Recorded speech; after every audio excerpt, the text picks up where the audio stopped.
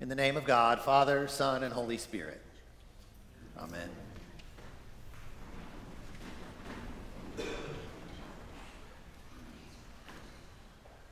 I graduated from seminary 15 years ago last month, which is really hard to believe.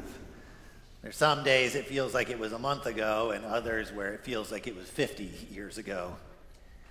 The hard truth of being 15 years out of education is that I don't really remember much of what I learned. Between 2 kids, 2 jobs, the BP oil spill, a 2-year pandemic, and the December 11th tornadoes, I'm lucky to remember my name most days. Still, there are a few things that have stuck in the cobwebs of my mind, and one of them came flowing back to the forefront of my thoughts this week as I prayed through the lessons for Pentecost. It's called the scandal of particularity. The scandal of particularity is the notion of how absurd it is that God would choose to enter humanity as a particular person, in a particular place, at a particular time, among a particular culture. That the second person of the Trinity came to earth as a Jewish male in first century Palestine, born to working class parents from a backwater town, is in many ways a scandalous idea, as it puts so many limits and restrictions on the God of the universe to be nearly impossible to believe. Yet we do believe it. We believe it in part because Jesus claimed it. When he was pressed by Philip to just show us the Father, as if it's that easy, Jesus says with all the confidence of God in flesh that if you have seen him, the shaggy, bearded, rough-handed, occasionally grumpy, wandering rabbi, then you have seen the Father. Now that's all well and good if you're Philip and the rest of the disciples, but the further you get in both space and time from Jesus and the 12, the harder it becomes to wrap your mind around this very particular person being God incarnate. I think that's why 40 days after the resurrection, Jesus is approached by his disciples and pressed even further. Lord, now that you have been raised from the dead, now that you have made your resurrection body known to many who already believed in you, now that you have escaped space and time only to return to it again, is now the time when you will finally restore the kingdom to Israel and set all things right. The disciples want to know definitively when all of this particularity is finally going to go universal. When are the heavens going to open up and God is going to come down and fix it all? What happens next, however, is more of the same. The heavens do open up, but instead of God coming down, Jesus is raised up to the right hand of God. And like it was on Good Friday, the disciples are once again left alone to figure out how it is that everything they learned from Jesus might actually change the world. Jesus had told them to wait, that someone else was going to come after him who would empower them to take the good news and share it beyond the particular community they were in, but to all of Judea, Samaria, and ultimately to the ends of the earth. For 10 days they waited, and they prayed, and they wondered, what next? Now, in the meantime, the city of Jerusalem had begun to swell with tourists. Tens, if not hundreds of thousands of faithful Jews were coming to the city to celebrate the Pentecost festival, an annual remembrance of the giving of the law to Moses and an offering of first fruits to God at the temple.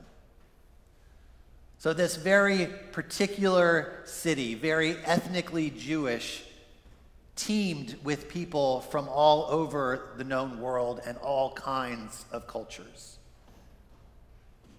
For nearly 800 years, the Jewish diaspora had sent people to the ends of the earth where they intermarried and learned different languages and engaged in different cultures, but they continued to carry their roots. They remembered who they were as Hebrews, so they came back to the temple to offer prayers.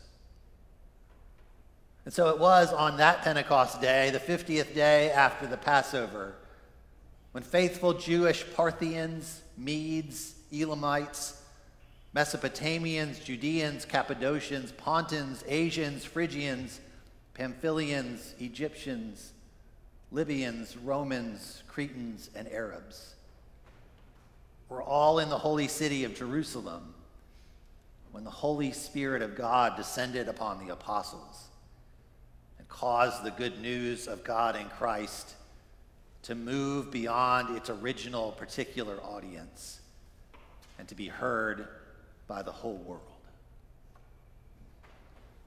The Spirit arrived with wind and flame, filling the house in which the disciples were holed up, and alighting on each of them, filling them to overflowing with the Spirit, the advocate and the guide, and they began to speak, each in a foreign language that they did not know, and to tell the good news.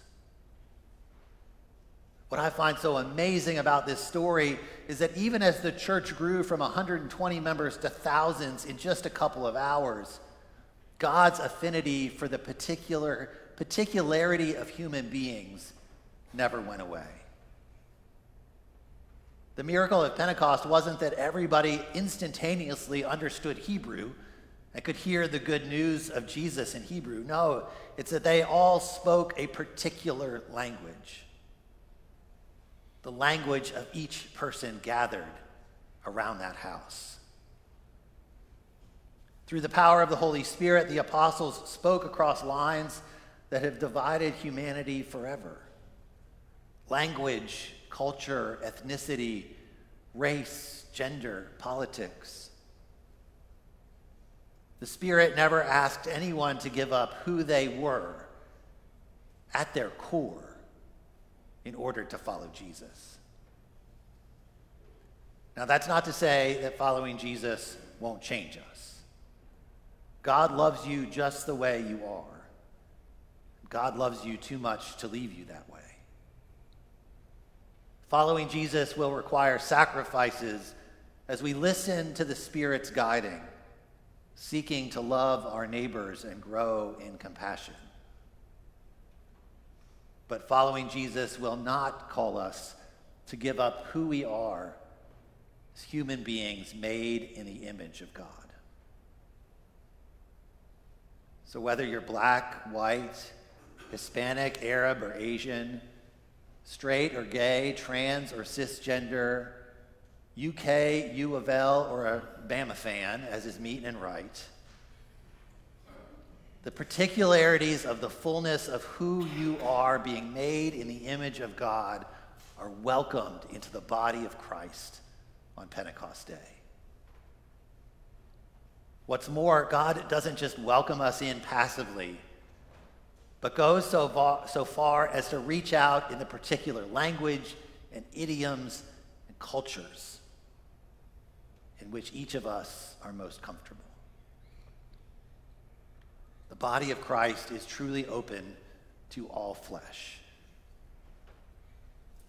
So as we celebrate the day of Pentecost and enter into the long season to follow, I hope that you will listen for the Spirit of God. Amid the particularities of your own life, where is God calling you to change and grow? Whom is the Spirit inviting you to get to know and to love? What new thing is God up to in your life and in the life of this particular community of faith called Christ Episcopal Church?